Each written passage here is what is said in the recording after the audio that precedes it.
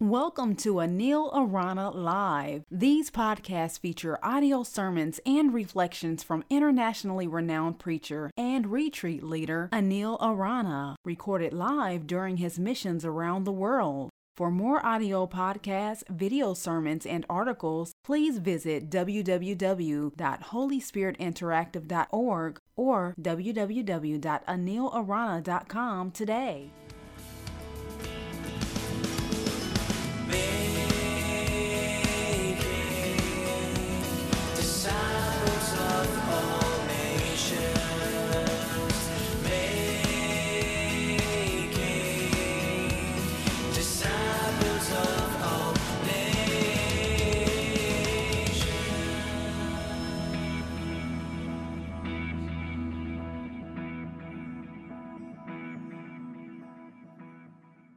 Hi, good evening. Is everybody ready for the Word of God? A teacher of the law once asked Jesus, he said, "Master, which is the greatest commandment?" And Jesus answered, "Love the Lord your God with all your heart, with all your mind, with all your soul, with all your strength, and love your neighbor as you love yourself." Now, if I were to ask you, if you love God, I'm pretty sure that all of you would say yes. Do you love God? So I told you. And if I were to ask you if you love your neighbor, I'm pretty sure that all of you would say yes again. Do you love your neighbor? Really?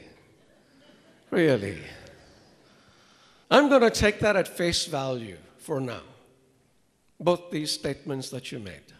But what I want us to understand, that it is not possible to love God, and it's not possible to love our neighbors unless we first get a deep appreciation of how much God loves us. Now, I know you might have heard about God's love 100 times before. I want you to forget all of that now. I just want you to open your hearts and minds and listen to the Word the way God wants to say it to you today. And it is providential that the gospel reading was about the prodigal son. Now, I know all of you know that story. Do you? Yes, yeah, I knew it. Listen to it again, as though this is the first time you're hearing it. A man once had 2 sons. The eldest son was very obedient. He listened to his father. No matter what his father told him to do, he did it. The youngest son was a different sort. He didn't like his father telling him, do this, don't do this, do this, don't do this. He wanted to do his own thing. And one day he goes to his father and said, "Father, I've had it. I want to go out into the world and I want to live my own life. Give me my share of the inheritance." In effect, what he was telling his father was that I cannot wait for you to be dead to have my money, because nobody gets an inheritance until the father is dead, right? I cannot wait for you to be dead. I'm declaring you dead now. I'm going. I'm sure the father tried to persuade the boy that what he was doing was stupid, was foolish, was unwise. But the boy was so stubborn, so insistent, the father said, "Okay, here is your money. Take it and do whatever you want to do." Scripture tells us the boy took the money and he went to a distant country where he squandered it in wild living. He drank, he gambled, he went to prostitutes, he did just about everything you could imagine, until one day he had no money left. As fate would have it, or as God would have it, there happened to be a famine in that country. Everything was scarce, there were no jobs to be found, and in desperation, this boy hired himself out to a farmer to feed his pigs. Now, in a Jewish society, being associated with pigs of any kind is about the lowest thing that you can do. And it is an indication of how low this boy had sunk, that he had to feed pigs to survive. There, in that pigsty, this boy came to his senses. He said, "This is stupid, man. Back home in my father's house, even the servants have better things to eat, and here I am envying the things the pigs are eating. I will go home to my father, and I will say to him, Father, forgive me. I have sinned against heaven and against you. I am no longer worthy to be your son. Make me your servant. So he gets up and he goes towards his home. Now you got to picture this. The servants see the boy coming. He's bedraggled. His clothes are torn. He is smelling, as he probably would if, given the time he spent in a pigsty. They saw him coming and they run to the father to tell him that his boy is coming home. Why? They believe that this father is going to take a stick and go and hammer the daylights out of the child, and they can't wait for it to happen. What does the father do? He ignores them. He just hitches up the robe and runs towards the boy. Now the boy is coming and he sees the father running towards him. And what do you think he feels? He thinks, here it comes, the beating of my lifetime. And he's there with his dialogue he's been rehearsing in his mind. Father, I have sinned against heaven and against you. I'm no longer worthy to be a son. Make me a servant. His father does not let him continue. His father just takes that boy and envelopes him in his arms, not caring about the way the boy looked, not caring about the way the boy smelt, not caring about anything but the fact that his son was back home. I have a question for you. Was the boy sorry when he was in the pigsty? Go on. Yes. That's what most people think, that the boy was sorry in the pigsty. He was sorry, all right, but he was not sorry that he hurt his father. What he was sorry about was the condition that he was in. What he was sorry about was the state that he found himself in. What he was sorry about was the fact his stomach was hungry. What he was sorry about was the fact he was in a pigsty feeding pigs. He was sorry about a lot of things, but he wasn't sorry that he hurt his father. Not then anyway. But when he went home, expecting punishment, expecting maybe a beating at the very least, expecting to be a servant in his father's household, but instead was embraced with so much of love, that is when he felt sorry.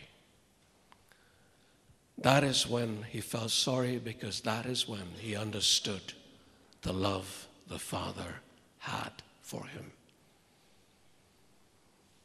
We need to understand that too, that we all, in our own ways, have been, sometime or the other, in a pigsty. And we have to understand that when we get out of the pigsty and go home, the Father doesn't hold his nose. The Father just embraces us, because it is only when we understand that love will we truly, truly understand the love of God for us. This is not the end. This is not the end. After embracing the boy, he turns to the servants and he says, quick, bring the best robe in the house and put it on him. Put a ring on his finger and sandals on his feet. Bring the fatted calf and kill it, because this son of mine was dead and is now alive again. Do you have any idea what is happening here? He says to the servants, bring the best robe in the house and put it on him. I ask you, who does the best robe in the house belong to? Who does the best robe in the house belong to? The Father. This young man who has squandered his father's wealth can go into the marketplace the next day and people will see him coming from a distance wearing the father's robe and think it is the Father coming. The second thing he does is put a ring on his finger. A ring is a symbol of power and authority. This young man can go into the marketplace the next day, tell people what they need to do, and people will have to do it because he has the ring of power and authority. And the third thing he does is tell the servants to put sandals on his feet. The only people in a Jewish household who were allowed to wear sandals in the house was the master and his children. He was saying to his son, you might want to be my servant, forget about it. You are my son. I mean, man, think about it. You've just blown everything. Squandered a huge fortune. Lost everything, including your self-respect. You come home expecting to be a servant. Instead, you are elevated to a position that is only enviable. To all of us is given the same thing. To everyone who returns home, not only does the Father embrace you with his love, not asking you a single question, not asking you where you've been, not asking you what you've done, not asking you anything, not a single question. He forgives you, and beyond that, he uplifts you. Every one of us here has been given a robe of righteousness that comes through faith in Christ Jesus. Romans 8:22. All of us have been given a ring of power and authority. What power? The power to do what? Whose authority? The authority to do what? Acts chapter 1 verse 8 says, the power of the Holy Spirit will come upon you, and you will be my witnesses in Judea and Samaria and to the ends of the earth. By the end of this Life in the Spirit seminar, you're going to have this power flowing through you, and you will go out and make disciples of all nations in Abu Dhabi, in Dubai, and Sharjah, and to the ends of the earth. What authority? Matthew chapter 28, 18 and 19, Jesus says, all authority in heaven and on earth has been given to me. Therefore, go make disciples of all nations, baptizing them in the name of the Father and of the Son and of the Holy Spirit, and teaching them to obey all I've commanded you. And then he gives us sandals of sonship. The Spirit himself testifies with our spirit that we are children of God. Now, if we are children, we are heirs of God and co-heirs with Christ. Do you know that? You're children of the most powerful being in creation. All because you come home and you accept Jesus as your Lord. Talk about love. I was speaking to a bunch of youngsters yesterday, and I looked at their faces, fearful, insecure. There are so many things that trouble them. They were not 15 or 16, but many of them already looked like they'd been in several wars. I look at you here today, and I see the same thing. People who are worried, people who are anxious, people who have been belittled throughout their lives, people who feel insecure, people who feel insignificant, people who have been made fun of, people who have been laughed at. I see it here too. Where do you get your sense of worth from? From who you are? From what job you have? From how much you earn? From how many friends you have? All these come and go. But I'm telling you, you understand this, and you never have to feel insignificant again. You are sons and daughters of the most powerful being in creation. You're a child of God.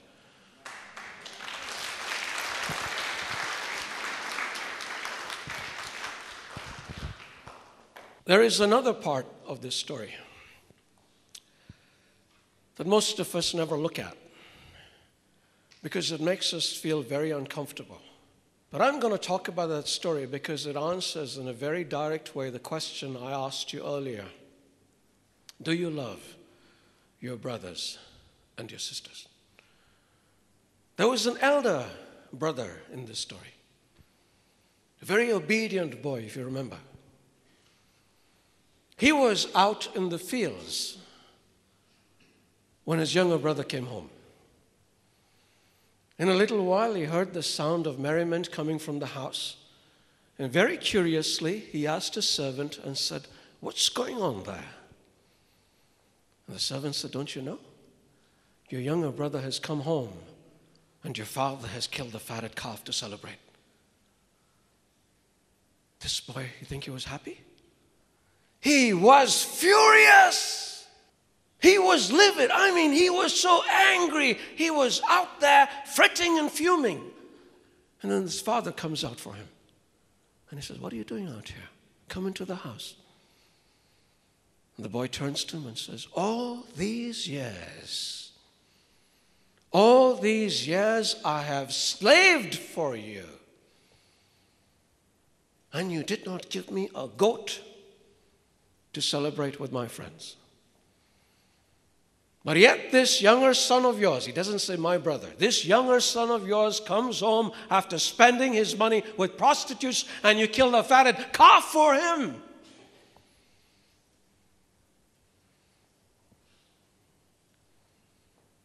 Here's a question for your hearts. If you had a younger brother, if you had a younger brother, and he did what this younger brother did, how would you have felt? You don't have to raise your hands. Just a question for the honesty of your hearts. How would you feel?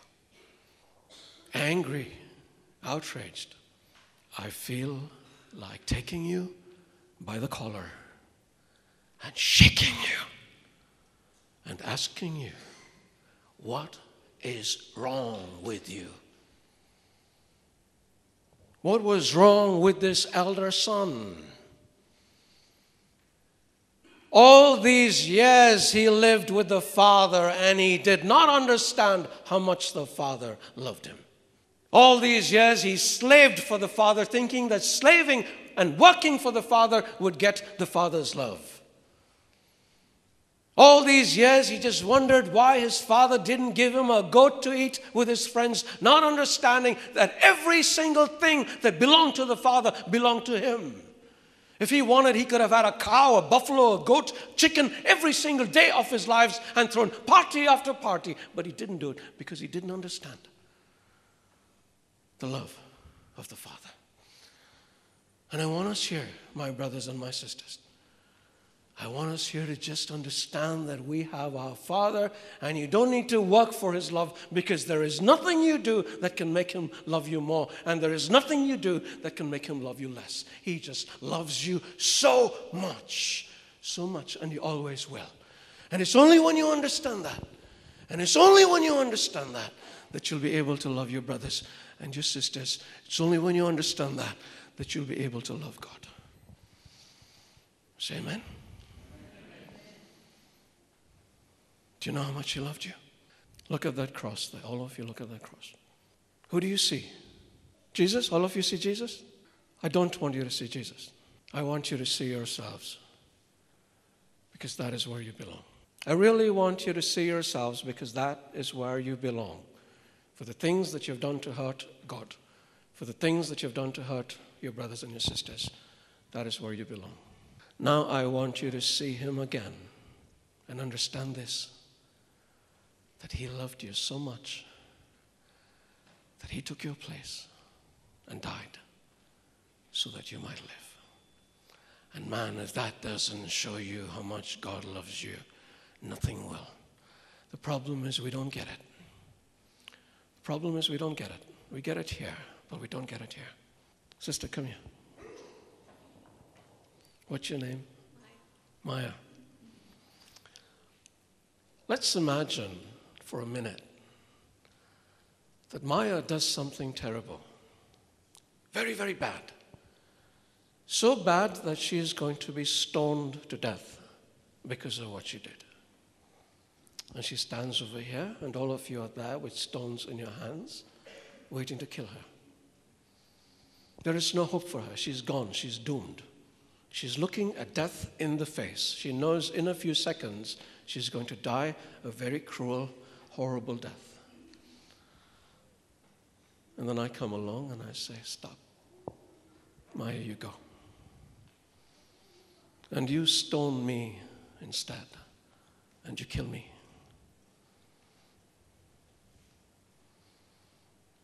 What is she going to think?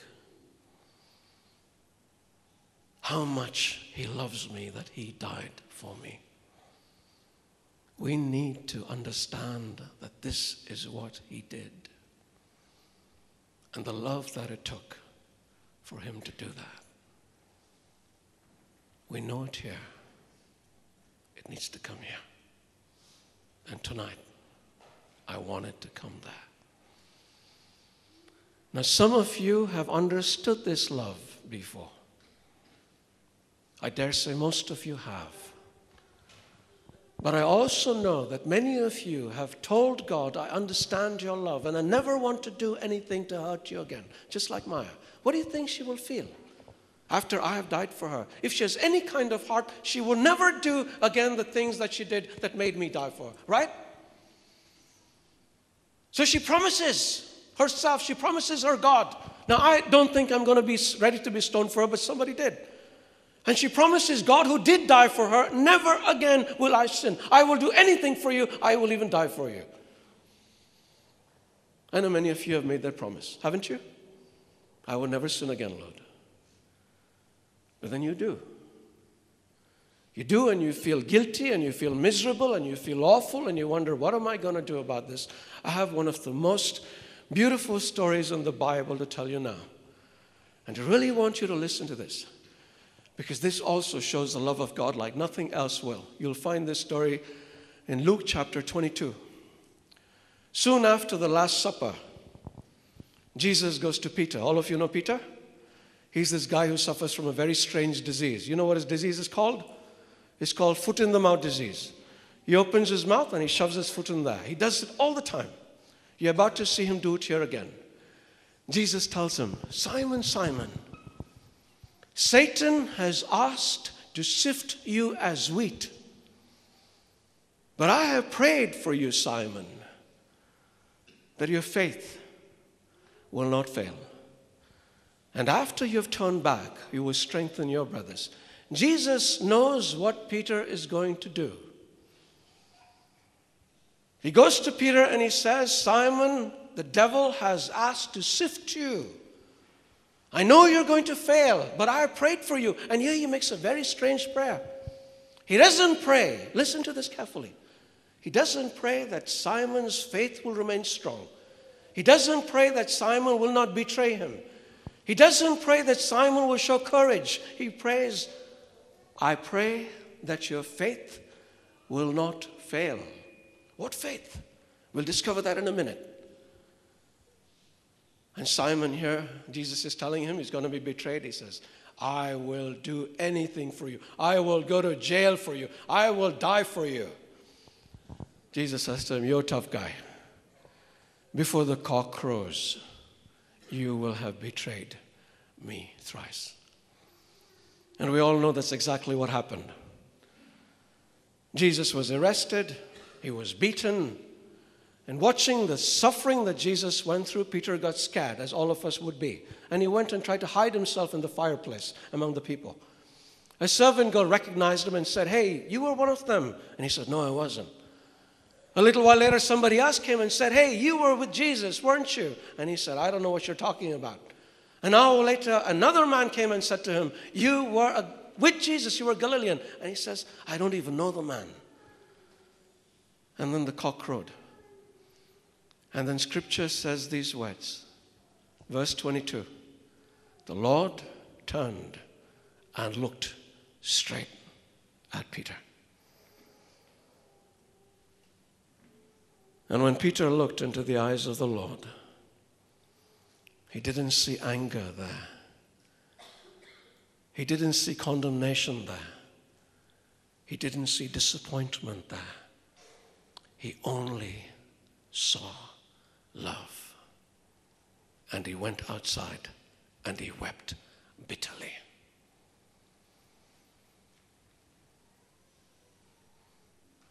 How many times have you fallen?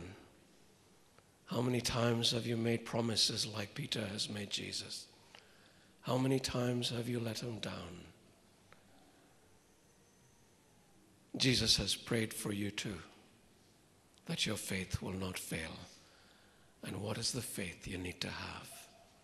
In the tremendous love that God has for you, that no matter how many times you let him down, he's still there waiting for you with open arms. Nothing you do can make him love you less. Do. Can make him love you more. He loves you so much, guys. So much. Tom Cruise was on the Oprah Winfrey show one day, and he was talking about his girlfriend. He was talking about how much he loved her. And he got so excited, he stood on the couch and started jumping up and down. Everybody made a lot of fun of him, but I kind of understood. When somebody loves you a lot, don't you feel excited? Don't you? Maya? Don't you? I mean, come on.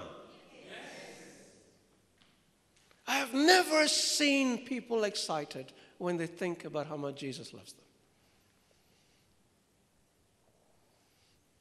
I mean, seriously, I have some silly girl who loves me, and she loves me. I have a dopey guy who loves me, and he loves me. I want to tell everybody, he loves me. Some of us want to jump up and down like Tom Cruise, and say, she loves me. But God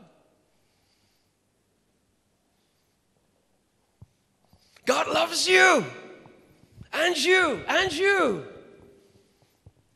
and you, and you, and you, and you. He loves you. What? He loves me. He loves you. Thank you. My God loves me. I'm so happy. I'm so happy. You need to be happy. You need to be happy. Forget about whoever loves you in the world, no matter how much they love you in the world. They cannot compare to the way that God loves you. He loves you so much. And man, I'm telling you, when you really discover that love, when you really feel that love, you'll want to jump. You'll want to jump till your head hits the ceiling. You'll just want to go up and down, and you'll want to tell everybody, guess what? Guess what? God loves me. He loves me. He really loves me. He loves me. Tell me, God loves you. No, He loves me. You want to do that. I know. You can feel it. Go on. That's it. That's it. That's it. No more being sad, hopeless, boring, dull Christians.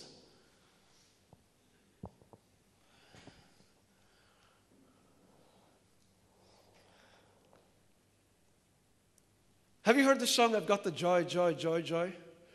Now, I'm not a singer. But you know what? I don't care. Why don't I care? Because God loves my singing. He loves me so much I can sing like a frog and He will still love me. That's the kind of love He has for me. I can be anything and He still loves me. You know how much He loves me? I walk out of this door and I see the trees and the plants and the birds flying. I see the night sky with the stars and the moon. And I know He loves me because who's He made that for? For the tigers and the lions? They don't even care. He made them for me. He made them for you. Your husband gets you a bunch of flowers and you're so thrilled. Somebody else gives you a box of chocolates and you're so thrilled. I look at the world outside. I look at every single thing in the world there and I say, my God has made that for me. The beautiful smells, the beautiful sights, all the things that I hear. Oh, this choir was so beautiful, but you're out there. There's a melody playing. And who's it for? It's for me. It's for you because He loves you. I travel around the world and never feel like an alien in any country that I go to. Why? Because it's all mine. He gave it to me. Who did He give it to? He gave America to the Americans. He gave the Philippines to the Filipinos. He gave India to the Indians, Sri Lanka to the Sri Lankans. Hey, it's all mine. Why? Because I am His son and what belongs to my Father belongs to me. Right? Why? Because He loves me.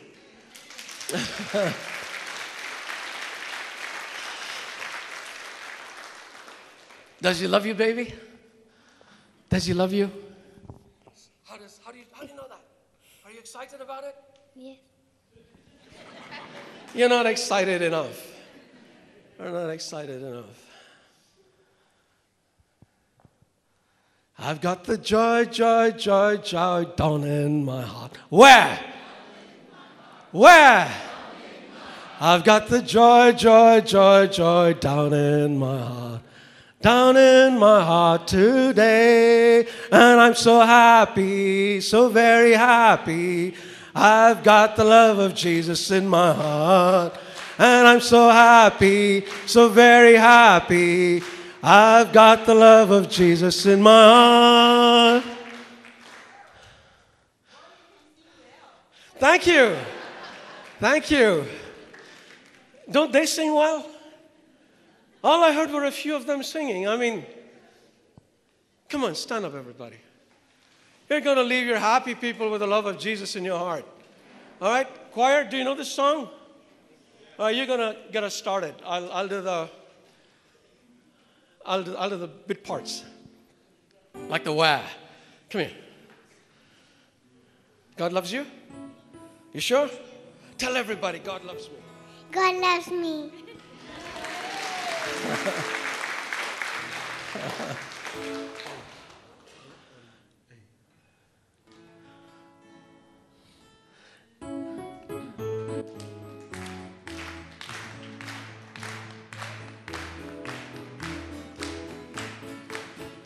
Got the joy, joy, joy, joy down in my heart. Where?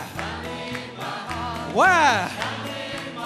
I've got the joy, joy, joy, joy down in my heart. Down in my heart today. And I'm so happy, so very happy. I've got the love of Jesus in my heart. And I'm so happy, so very happy. I've got the love of Jesus in my heart. I've got the joy, joy, joy, joy down in my heart. Where? Where? I've got the joy, joy, joy, joy down in my heart. Down in my heart to stay. And I'm so happy. Jump! I'm very happy. I've got the love of Jesus in my heart. And I'm so happy, so very happy. I've got the love of Jesus in my heart. Woo! All right, please be seated.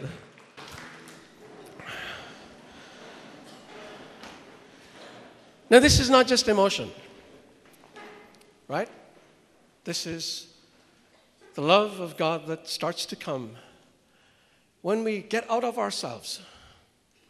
Most of us are kind of bogged in ourselves. And even when we come for meetings like these, when we're used to singing and used to praising, a lot of it is artificial. God doesn't want any artificiality in our lives. He doesn't want us to pretend with Him. When we're sad, we go to God as sad people. When we're depressed, we go to God as depressed people. When we're angry, we take our anger in front of God and say, this is what we are. And this is what many times we forget, is that we think we need to change before we go to God. But God says, you come just as you are. And this is what I want us to do today and every day of our lives. You don't need to change. You just go to God as you are and start to experience His love. Most of us have never felt the love of our Father. Never. And it saddens my heart. Most of us have never even felt the love of Jesus. We know about it, but we've never felt it. Now, how do we feel it? In one easy way. You go to Him and be affectionate with Him. Your God is not somebody who's a distant God. He doesn't want a distant relationship where you're in one corner and He's in another corner. He wants you to come close. Now imagine this sister. What's your name, sister? Olinda. Olinda wants to talk to me, all right? But I'm far away. So if Olinda wants to have a conversation with me now, she's going to have to speak a little loudly. And I might not be listening because I'm busy talking to the choir. How are you? You're good? You feel the love of Jesus in your heart? Now she's trying to talk to me there. Right? But I'm not listening because I'm busy here. But if I come closer So close. Olinda calls out my name, and I look at her, and she starts to speak to me. And I'm listening. But maybe not, because I'm distracted by these two young pretty girls here. But then I go a little closer still. And now I can look at her, and she can talk to me. I'm listening to her. But it's still too far. But now I'm close enough to hold her hand. I'm close enough to reach out and touch her hair. I'm close enough to give her a hug. And this is how God wants us to be with Him. Enough of keeping Him like a distant God. Get close and get real.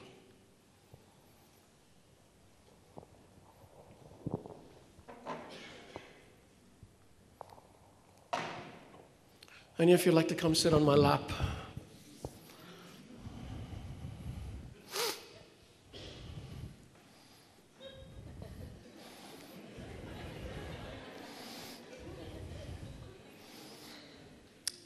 Somebody did. Give her a big hand. What's your name? Roshni. Roshni? I want you to look at Roshni here. One day Jesus took a little child like Roshni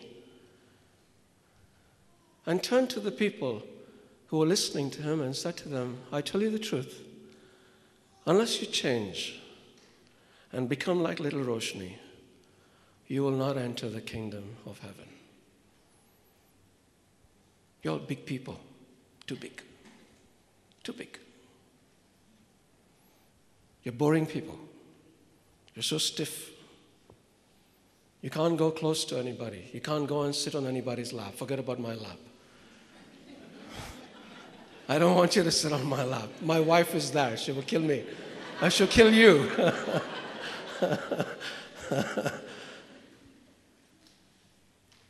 But the problem is you can't even sit on your father's lap. I want you all to start doing that. And if you can't do it as big people, do it as little people, little children. Imagine you're Roshni's age. Your father is sitting down, our Father. And you go to him and sit on his lap just like Roshni sat on my lap. Let him hold you. Let him tell you how special you are. Let him tell you how much he loves you.